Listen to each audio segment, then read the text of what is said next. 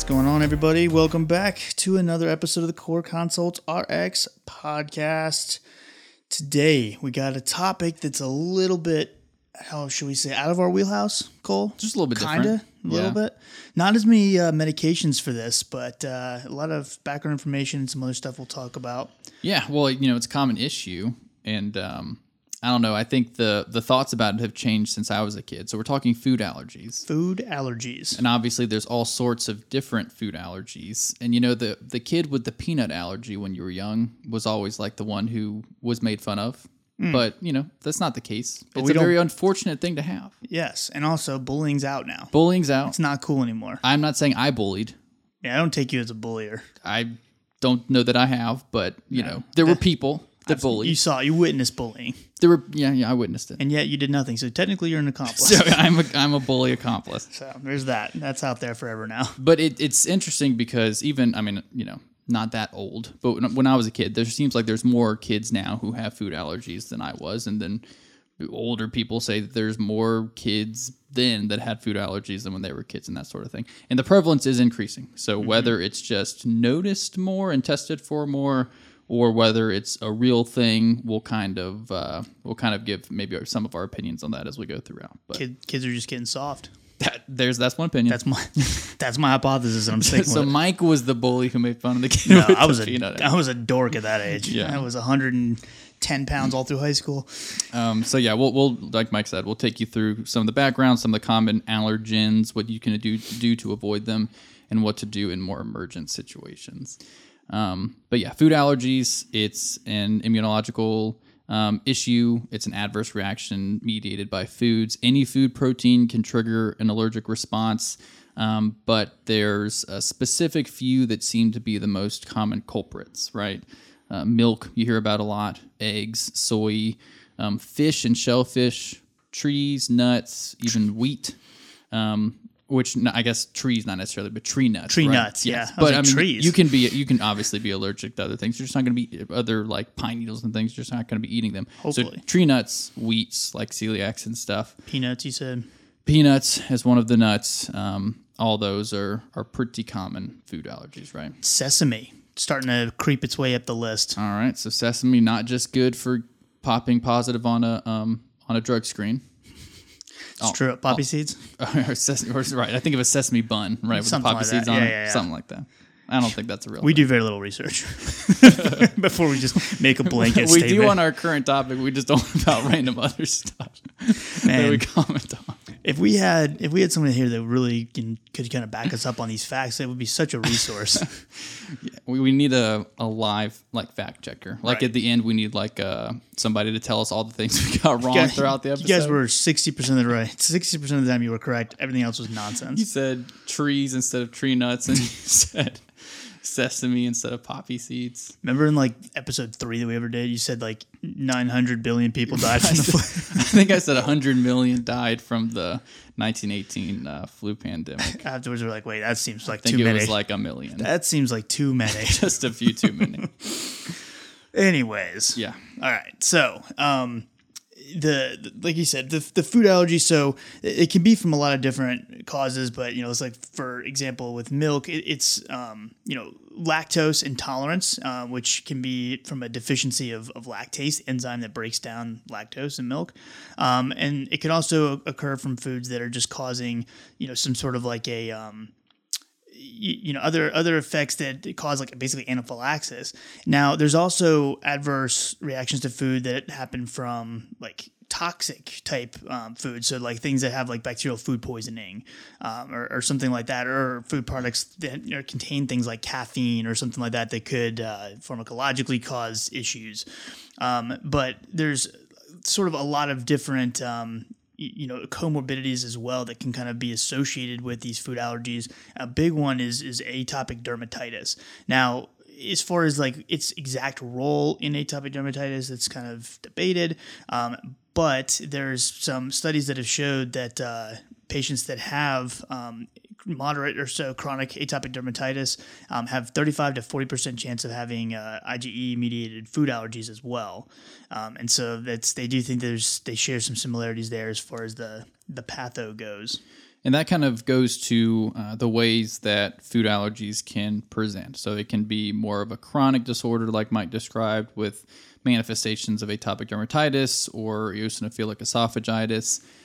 They can involve the GI tract, the respiratory tract, all that stuff. If it's more acute, you can have an anaphylactic reaction where it would be more respiratory tract, angioedema type thing where it's emergent, and you're probably going to want to seek medical care.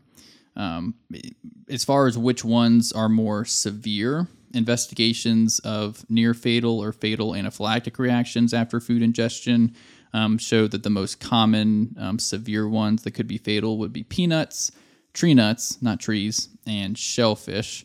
Although milk has been increasingly reported, though we usually think of that as being one of the more mild ones, right? Because food allergies exist on a spectrum. It can make your stomach upset or it can kill you. And generally you would think of milk as being one that makes your stomach upset, but apparently people have had anaphylactic reactions to milk, which would be really unfortunate. Right. But yeah, the reaction, an example, like Mike said, an example is lactose intolerance.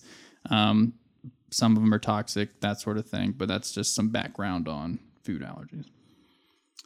All right, let's see. What do you want to go next? I got some stats. Hit me with the stats. Hit you with some stats.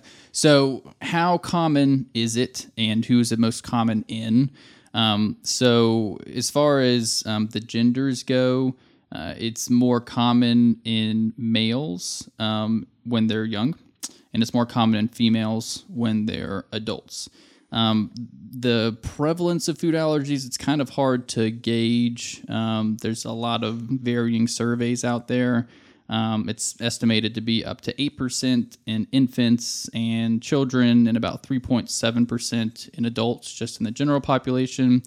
But it appears that over the course of the last few decades, it's generally increased by about 50% from where it was. So if, like I said, 3.7% of the adult population has a food allergy, maybe 5 to 6% does now. So the way you think about it, you would think that there's like 10 times as many people who have food allergies.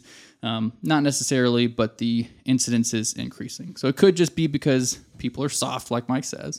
It could also be the way that kids are exposed to different things when they're young. There's a lot more soap, a lot more hand sanitizer, maybe more avoidance of different viral infections and allergens in general.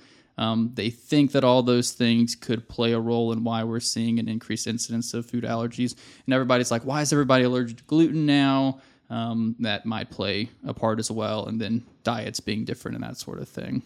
As far as which ones are most common, milk is probably the most common at about 2.5%. Eggs, next, peanuts, wheat, and soy, kind of in that order, as far as in children, what the most common food allergens are. So as far as kind of some of the etiology at play, first, let's talk about the IgE, antibody-mediated responses. So that's a very widely recognized form of food allergy, and it can kind of be the culprit behind those acute reactions that we can see. So basically, what happens is these patients are producing these IgE antibodies to specific epitopes, which would be like the areas of the protein that the antibodies bind to, and it binds to the epitopes of one or even more food allergens. And then these antibodies are going to have really high affinity to the IgE receptors on circulating basophils as well as like tissue mast cells, and that's going to be throughout the entire body, so skin, GI tract, respiratory tract. And then when you have this subsequent allergen exposure, you're going to get this, binding and cross-linking of those IgE antibodies on the cell surface, which is then going to cause the receptor activation, leading to basically the release of inflammatory mediators, as well as other cytokines and whatnot. And basically, you get this allergic inflammation. And so, because they're in the surrounding tissues, that's going to account for some of that vasodilation you can get, or the smooth muscle contraction, depending on where it is, the mucus secretion, and that's obviously what's going to be some of the more acute allergic reactions that patients will have. Now, like with cell-mediated responses, That can be seen more in like delayed or, chronic type symptoms. So things like the food protein induced enterocolitis syndrome, or FPIES, I think is how you would abbreviate that, FPIES. And I'm not exactly sure how that's the cool way to say that. I like F pies. I do too. I'm going to stick with it. That also might be somebody who really doesn't like pies. That is also a theory. But that's the gastrointestinal food allergy, and in that case, it seems to be mediated by T cells, as far as like their effect on the tumor necrosis factor alpha, TNF alpha, and so you'll see like basically patients, for example, with atopic dermatitis that flares up really bad when you have an ingestion of milk. They've seen that that's being associated with T cell activation and again, kind of activating some of those responses. Celiac disease is also an immune response to like things like the gluten, proteins, and grains, and so it's coming about it from like I said, cell mediated response. And then as far as like risk factors go, because there's other sort of, I guess, allergens across different mucosal surfaces, but to kind of save you from some of the genetic type stuff, the just overall risk factors. So presence of asthma in a patient, especially if their asthma has been poorly controlled, that can be a risk factor for sort of having not only a food allergy, but a food-induced anaphylaxis as well. And then patients who have a previous episode, obviously, of anaphylaxis as a result of eating a certain food, they're going to definitely have a higher chance, especially if there's other foods they're not aware of that they're allergic to. And then patients that are basically not recognizing that the symptoms that they're having are indicative of anaphylaxis because they're not going to maybe seek the treatment that they need right away. And then if the patients are not able to get access to epinephrine to treat their anaphylactic reaction, those are the ones that are going to have a higher chance of having a fatal experience, obviously, with these food-induced allergies or in anaphylaxis. So it's not something that's going to happen a lot, and we're getting better, like Cole said, of kind of identifying these patients and making sure they have things to manage an anaphylactic reaction to food, but unfortunately deaths and whatnot still are happening. Yep, and there's some things in the pike coming that'll help with sensitization. We have one for peanuts, which we'll talk about at the end. But we talked about some of the manifestations and what it might look like. But as far as a physical exam goes, some symptoms that you might see of a patient who has food allergies. Obviously, if it's acute, it'll be pretty obvious. They might have angioedema or oropharyngeal pruritus. They might have itching, and they're going to have trouble breathing, wheezing, possibly stridor. If it's less acute, they might just have nausea and vomiting. Could be GI related, diarrhea, flushing, abdominal pain. Sometimes, with this or with other things, they'll describe that feeling of impending doom. But all symptoms that you could have with a food allergy. Taking their history is pretty important with this because it's not always super obvious what the offending agent is. So a thorough medical history is important. So maybe developing a complete list of all the foods you suspect, right? So just let's come up with a list. Talk about how the foods are prepared. Are they cooked? Are they raw? What spices are you using? Talk if the patient is aware of what food it is. Talk about what the minimum quantity that's required to kind of produce the symptoms. Are the symptoms reproducible? Or did they just happen once and they ate the same thing and it didn't happen again? Talk about family history, whether people they know in their family, direct or indirect, have other food allergies. Are there other eliciting factors like drugs like NSAIDs or other things like alcohol or exercise, that sort of thing? All that to kind of paint the picture to figure out what exactly it is and kind of narrow it down. You want a description of each reaction. Is it from ingestion? It can be skin contact. You can inhale something. What was the timing? How severe was it? How long did it last? How often does it happen? All those things are going to kind of paint a picture for what you think it is, and then what we can do to help mitigate and prevent that from happening in the future. Because it's not like we can give them, a statin and prevent their food allergies. A lot of it's just going to be lifestyle changes.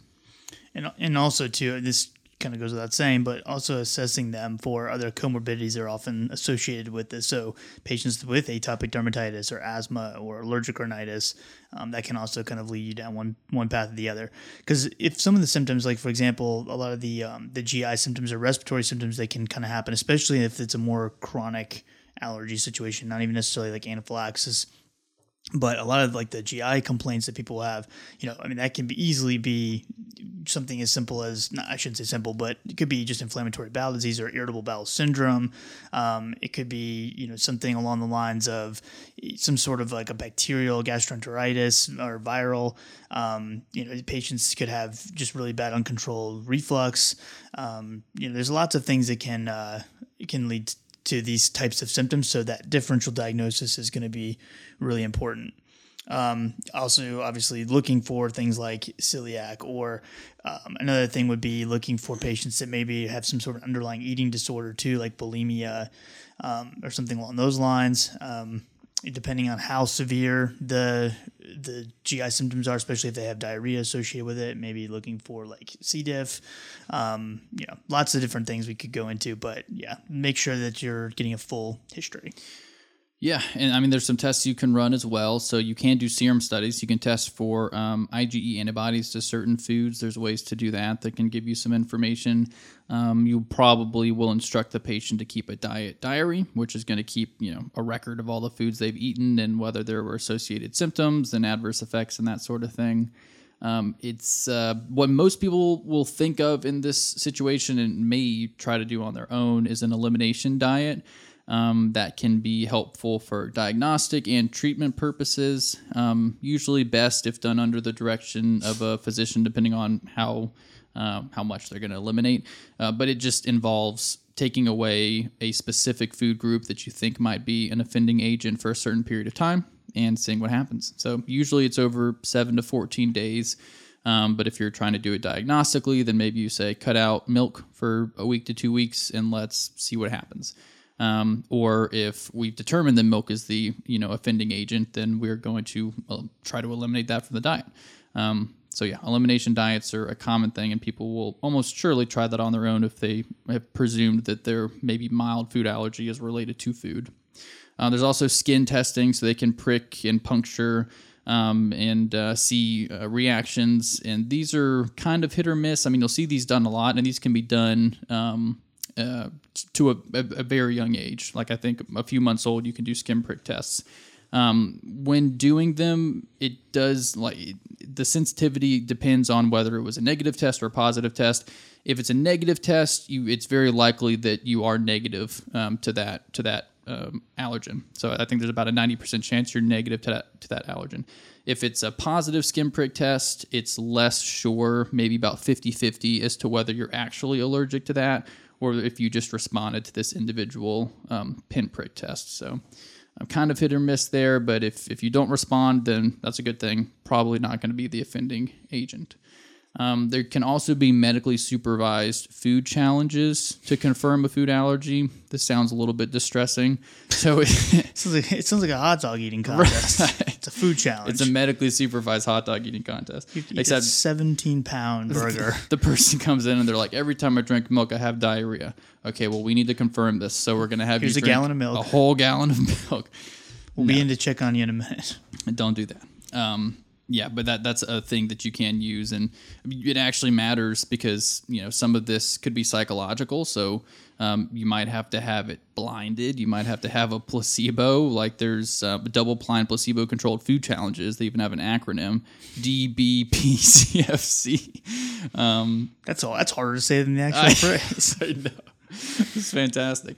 Yeah, but it's because maybe it's psychological because there's a lot of things going on serotonin wise in the gut. So maybe you just get an anxious stomach every time you drink milk, and it's not quite a clear allergy. So we want to just make sure before we have to cut milk out of your diet. I had to go milkless for a few months when I was a kid. Did you? Well, I was just having a lot of stomach problems, and the only thing which it's not like we got me checked out or anything. So the only thing my mom decided it was milk. So I had like the lactate milk and the lactate ice cream, which was really good. I actually liked it better than regular ice cream. Really? Shout out to Lactaid. Yeah, nice Lactaid. Now I probably wouldn't. It was very smooth, like that Breyers, like not real ice cream that you'll get that scoops really well, like the vanilla bean. That was oddly specific. This is what I remember from when I was a kid. It was great. You're familiar with the 1995 Breyers line where they had the vanilla bean ice cream. That was good. As Cole's long a as big ice cream connoisseur. Well, we are, because as long as we're on this topic, ice cream brands range significantly as far as quality of ice cream. So what matters is how much air they inject into the ice cream. So when you look at a tub of ice cream, it can say ice cream, premium ice cream, or it could say frozen dairy dessert. If you're getting, that's the cheap stuff. If you're getting frozen dairy that dessert, sounds more bougie. no, it's no good. Okay. It means that when they Noted. were mixing it together, they injected a lot of air in there, so a lot of it's fluff. So if you can even hold the gallon of frozen dairy dessert, then hold the gallon of like Bluebell, which is A plus, right? Right. And you can tell the difference in the weight because they've injected a bunch of air into it, so it fills up the container, but it's really light and it's not even considered real ice cream. That's frozen dairy probably dessert. with the low carb, like the Halo tops. Oh yeah, Yeah. I'm sure. What's great is like, I'm trying to just get some kind of in shape now that I'm in my 30s and not an athlete anymore. And so what my wife will do is she'll get the delicious ice cream for herself. And then like I'll just get like a Halo top where it's like, it's basically like if you've ever eaten I don't know, like maybe cotton out of a bag. That's what it tastes like. So I just sit here and watch her eat hers and I just eat my bowl of fluffy cotton and then I just put it away because I'm angry.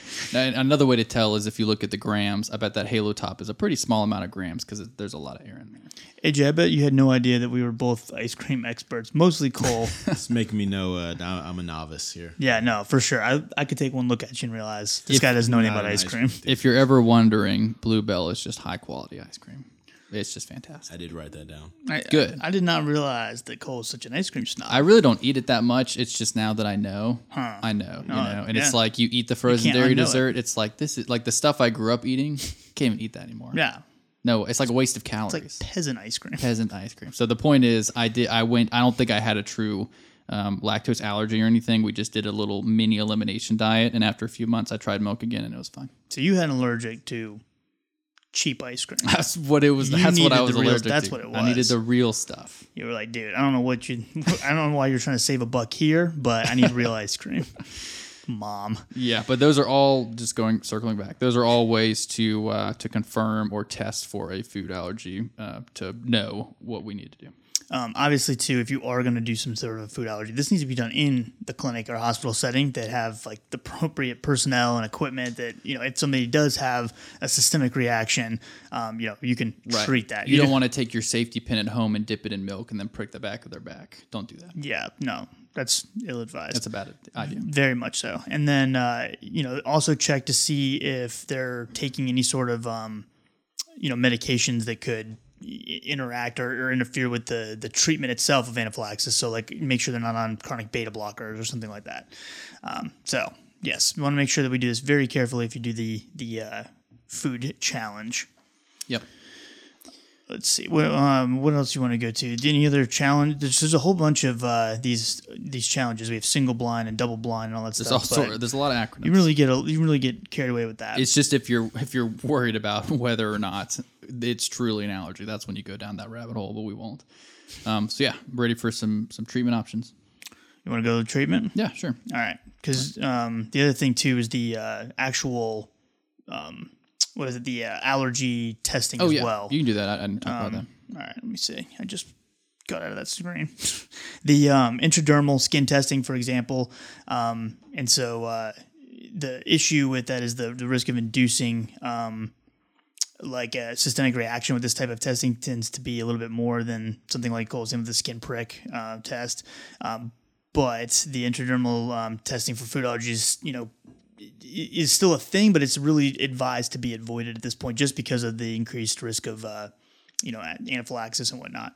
The other thing would be like what they call a patch test, where you're basically exposing the skin to a specific food allergen for 24 hours, and then kind of evaluating the area to see if there's any sort of erythema or papules that kind of pop up within a day or a day to 3 days afterwards.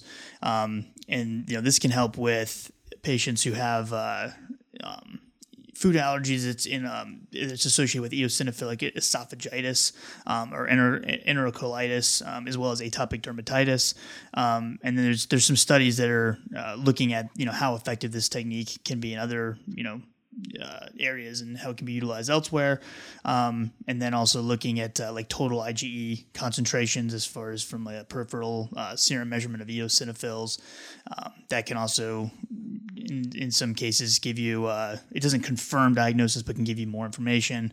There's things like basophil histamine release assays, but that's again an area of more research and whatnot. There's a whole bunch of other ones, food specific IgG, IgG subclass antibody concentration testing. There's leukocyte cytotoxic tests, the kinesiology based testing. There's all kinds of stuff that's on the horizon, if you will, but we just don't have evidence that shows that they're super effective at being able to truly diagnose or not. So, be aware that there's a lot of different things out there. If you're in this space, hopefully you can shed some more light on this as time goes on and more data comes through.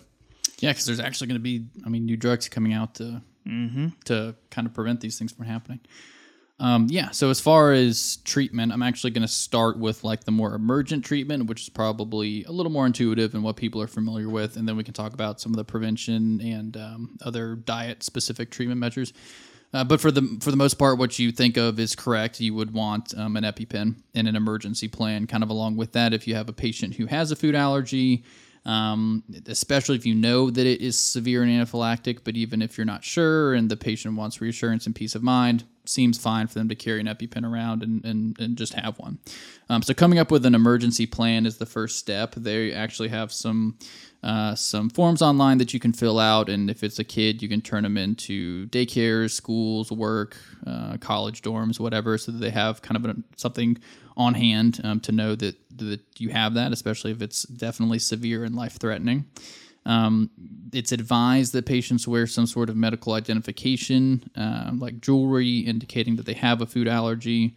I mentioned the EpiPen to be able to carry that around and have it accessible and have proper training on how to use that. Emergency contact is part of the emergency plan, and having that available. And then anticipatory measures, if 911 needs to be called, and so that the places that they're at, like school or work or daycare, has those things on hand, so they can just have a plan and feel comfortable with it.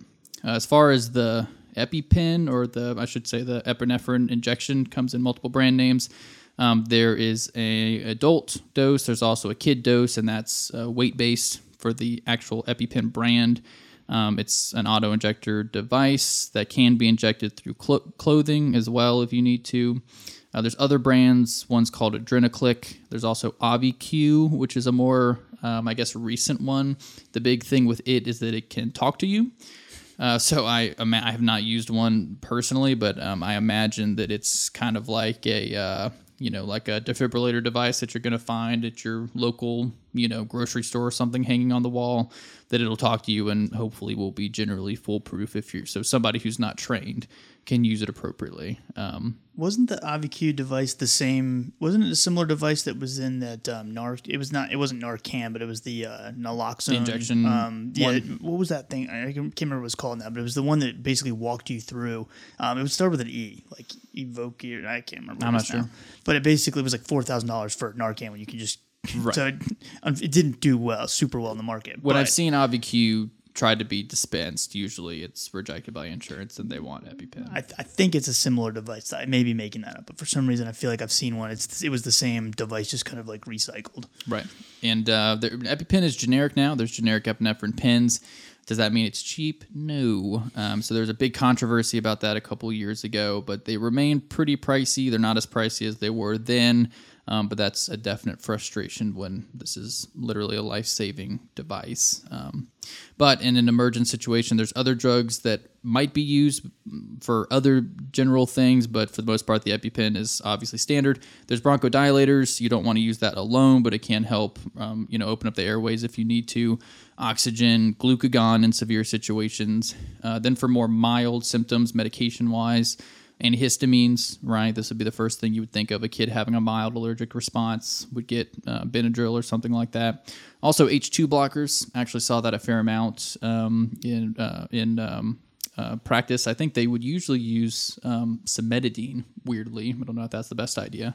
But for allergy type things, I would see cimetidine a lot. But in general, H2 blockers can be used to kind of mediate a mild allergic response. And it makes sense too, because if you're thinking about just because something's selective, it doesn't mean it's, purely only selective to that. You're going to get a little bit cross reaction there. So if you're having an allergic reaction, you're giving your H1 blockers or your traditional antihistamines to block that side of things, but you might get some H2 activity. So it's almost just kind of like little sprinkles on top to block the other side. A little of the sprinkle of cimetidine. Yeah. Little sprinkle of drug interactions. Right.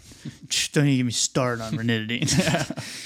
Which, have we already talked about that they're branding them? Yes. Oh my gosh. So stupid. I literally it's the saw new formulation. I saw a commercial of it. It's called Zantac. Zantac 360 is what they're calling it. That's awesome. Just add the we 360. need to come up with that. And we can need to rip come off up with Pepsid. core console acid relief. 360? Famotidine 20. No, ours is going to be 720. 720. Ours is going to be like, you know that? Those Why other not guys, 1080? You need so many spins in your treatment algorithm or whatever. Ridiculous. Stupid. But yeah, the other thing I just want to mention too about the emergency plan, I don't know if you noticed or mentioned this, Cole, but with the if you're as far as like coming up with an emergency quote unquote plan, if it's not something you just want to draw from scratch, they do have like example plans that you can download at www.foodallergy.org. Yep. So making sure if your patient doesn't feel comfortable, if you don't have like those documents to kind of hand out to patients, make sure that they visit that website and get some more information. Yep. All right. So we went through all the emergency meds. I guess we'll talk about this new peanut allergen powder. Yeah, go for it. So it's kind of the first of its kind on the market, but it was approved in 2020. I can't say that I've personally run into anybody on this at this point, but it's Palforzia, and it's literally just a peanut allergen powder. If not surprisingly, it has a black box warning associated with it because, believe it or not, it can cause a reaction if you're giving peanut allergen powder to somebody. But it's something that can be used to kind of slowly administer the dose up to get the patient more accustomed to in their system, but it's a very, very slow process over many weeks. Basically, the patient is starting at the 3 milligram dose, which is there's 11 different dosing levels. So they start at 3 milligrams, and you can do that. The first initial dose is going to be under physician supervision to make sure they don't have a reaction. And then each time you go up on the dose, then you want to make sure that you, again, do under supervision. But 3 milligrams for 2 weeks, then it goes to 6 milligrams for 2 weeks, then 12 for 2 weeks, then 20, then 40, then 80, then 120, then 160, 200, 240, 300, each 2 week intervals. And again, each time you go to a new dose, you want to do that higher dose at under the supervision of a clinician and make sure that they do have an issue that you can kind of attack that. And for reference, I won't go into all the details of the trial that got it approved, but 100 milligrams of this drug is approximately 1/3 of a peanut kernel. Yeah, it's very small. 1/3 of a peanut kernel. So it's a very small amount. But I guess in some people that can cause, severe allergic reactions. So, once you get up to the 300 milligram dose, then you're just kind of staying there as far as the maintenance dosing. And that's one peanut kernel. Right. You have one peanut kernel worth of powder. Now, what happens because this is daily use, what happens if you miss a dose? The package insert says that if you miss 1 to 2 consecutive days, basically you're just resuming the dose at the same interval and continue at the same dose level as well. 3 or more consecutive days, that's where things get a little bit murky. So if you look at the package insert, it says, has not been studied, please contact healthcare provider, which is you guys. So the good news is you're going to have to make it up on the fly. And so, it's going to be something that you probably want to go ahead and, if you do resume dosing at the same level, bring them back in and do it under supervision just to be safe. Or just start back at, if there's no guidance, if it was me and there was no guidance and this was a severe reaction, maybe start back lower. But or if you can supervise them and just watch. Yeah. I would just say, dude, you know what? Not only are we going to start back at the same, we're going to increase it again and see what happens. Then we'll have data, and then go home. Here's your your kernel and a half. And the thing is, that was take 2 and go home. Now we know what happens. So we're going to know that we need to back that dose down, and that's my contribution to science. I feel real good about it. And then obviously, if a patient's not able to, tolerate it, we do want to discontinue because we don't want to kind of force it if they can't tolerate it. But if you have any sort of patient who's unwilling to take daily dosing, or if they have issues with like losing control of their asthma symptoms, they have suspected eosinophilic esophagitis, then we probably need to look at getting rid of it. All right. So what else, anything else in particular on that? That's all I had on that. And it's approved in children only. Am I correct on that? I think it's only up to 17. Oh, interesting. I didn't know that. So I think it was efficacy was not shown in participants 18 years of age and older. I need to double check myself so I don't say something stupid, but it does come as a capsule and a sprinkle packet. So pick your poison there. But the sprinkle packet is the 300 milligrams, so that's not obviously used for the dose titration. Right. Because I think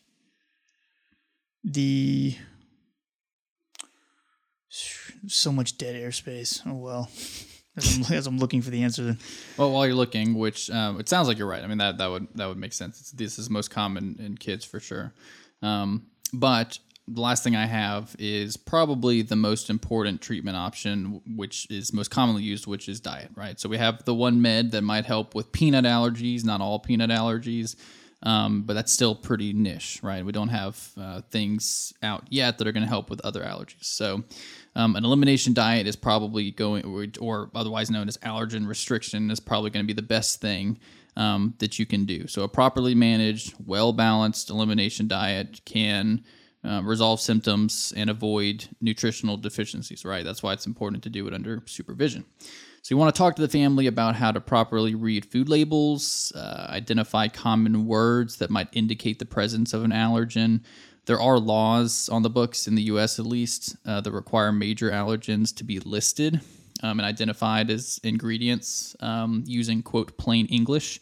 But some of those might be egg, milk, wheat, soy, peanuts, tree nuts, fish, crustacean, and shellfish. All those should be on there. But not all potential allergens are listed and included. Some might be under spices or natural flavors. So yeah, especially if it is severe allergic reaction, you want to make sure that you're being as careful as possible and seeing whether it has that or not. Preparing meals needs to consider avoiding cross contact through shared utensils or other appliances that might come in contact with the allergen. So either just totally keeping it out of the house or wiping those things down. With elimination diets, you want to exclude only the foods that you know are going to provoke an allergic response, which is why that diagnostic food elimination diet is important, so we know exactly what it is and we're not having to eliminate a bunch of stuff to reduce risk for deficiencies and that sort of thing. One thing too, I need to make sure I add in because I forgot to mention this. So with the part that I was talking about with the dose titration, the up phasing. So before that, because I was talking about when you start at 3 milligrams, I totally didn't even mention the initial, so there's the initial dose escalation phase, which is done in basically a single day. So you're starting with 0.5 milligrams. So that's the very tiny dose. And then you're waiting 20 to 30 minutes. basically to kind of see how they respond, if they're doing okay. And this is all done in clinic under supervision. And then you would go up to the 1 milligram, 20, 30 minutes, then 1.5, then 3, then 6. And then after 6, you have to wait 60 minutes to make sure that they don't have any issues and whatnot. And the package insert says that's specifically in patients who are 4 years of age or older up to 17. And then once you've hit that dose, then that's when you're going to the up dosing phase where you're doing that every 2 week, all the way up to 300. So I'd make sure I mentioned that before. Nice. Stick my foot in my mouth. The last thing that I think is pretty interesting is there can be cross-reactivity between similar allergens, right? Mm-hmm. So, people wonder which came first, chicken or egg. Eggs and chickens, or I should say eggs and chicken meat that you would eat. It's a gross way to put it, right? Chicken meat. You can have a cross reaction with those. So you have an egg allergy. There's about a 5% chance that you may also be allergic to actual chicken, which to me is like there's a 95% chance that you're not allergic to chicken. Which I'm wondering, here's what I'm wondering. This is presuming that these are chicken eggs that you're eating. What if you have like a snake egg allergy? Or like an ostrich egg allergy, then what does that mean? Are you allergic to snakes? I don't know. There's all cow milk, right? So cow milk can have some cross reactivity. One with beef. So people who have an allergy to cow milk have about a 10% chance to also be allergic to beef.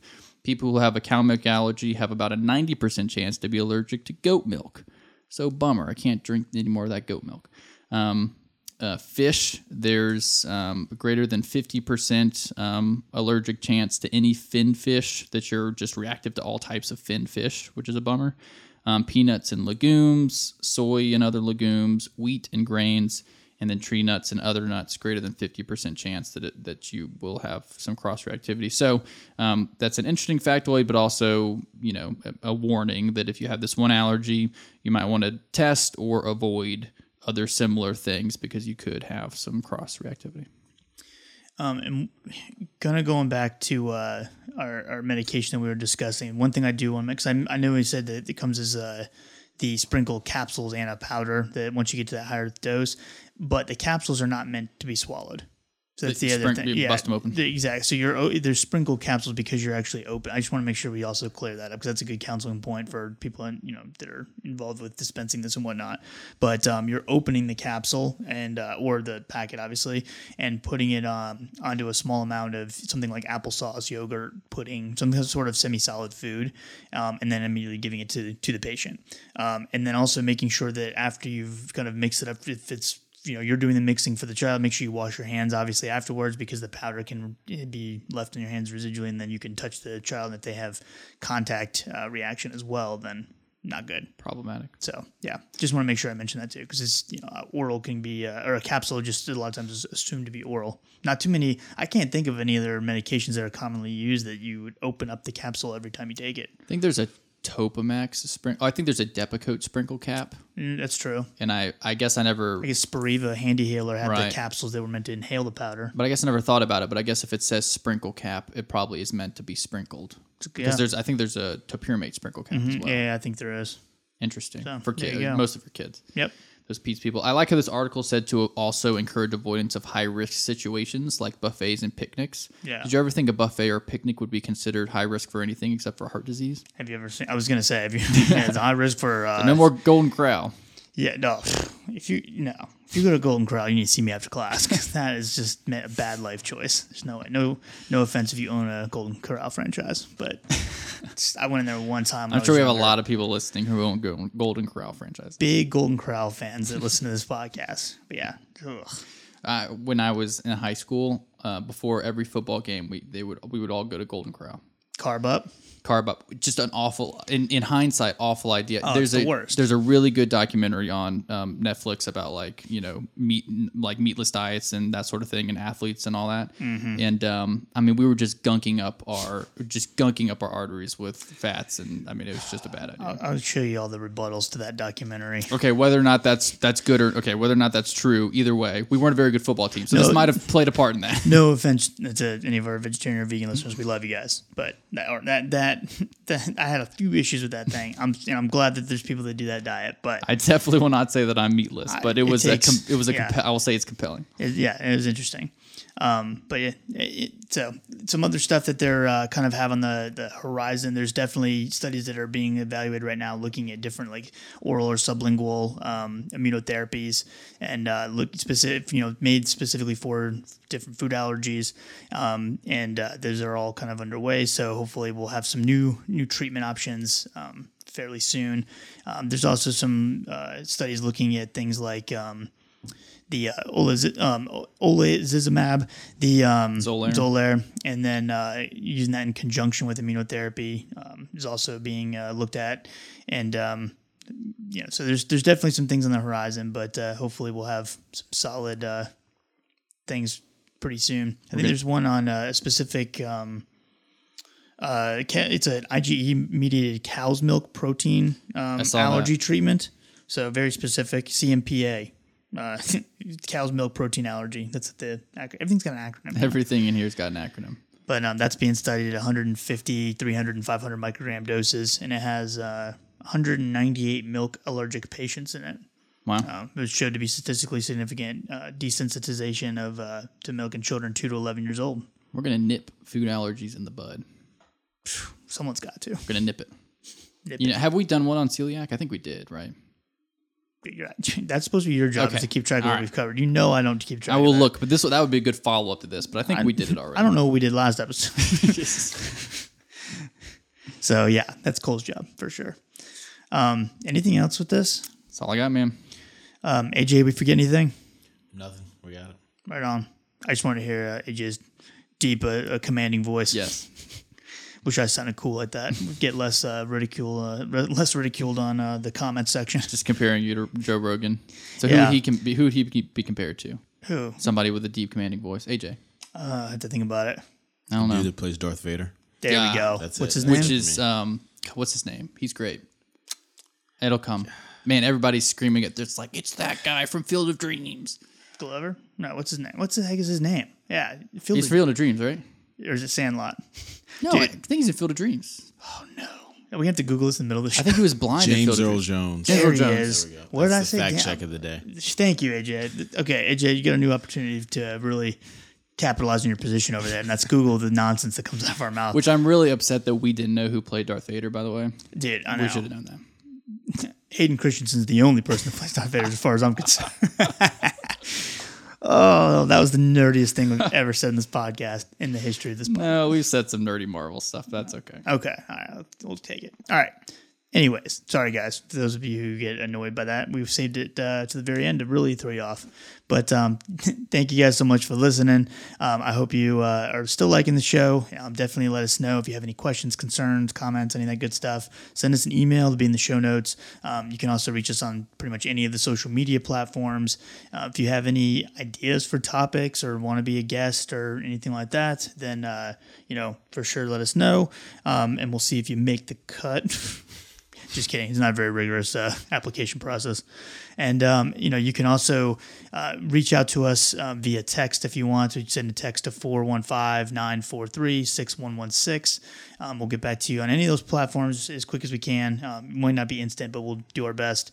Also, check out our Patreon account if you want more lecture-style lectures, if you will, topic discussions on various disease states. I think we have going on, we're getting close to 100 lectures on Patreon, I think. So thousands of PowerPoint slides. And so I've even had some people reaching out saying they've used it for studying for the BCPS and things like that. Cool. So, turns out we're a BCPS study program now, officially. So if you guys we guarantee 100% success or your $3 back. So yeah, sure. I feel like that's an easy one to go with. They're not going to chase us down for $3. It's a no-brainer. It's a no-brainer. So it's good. It's the right business move. Anyways, thank you guys so much, and we'll try to stay more focused next episode. We'll see you guys next time. Thanks.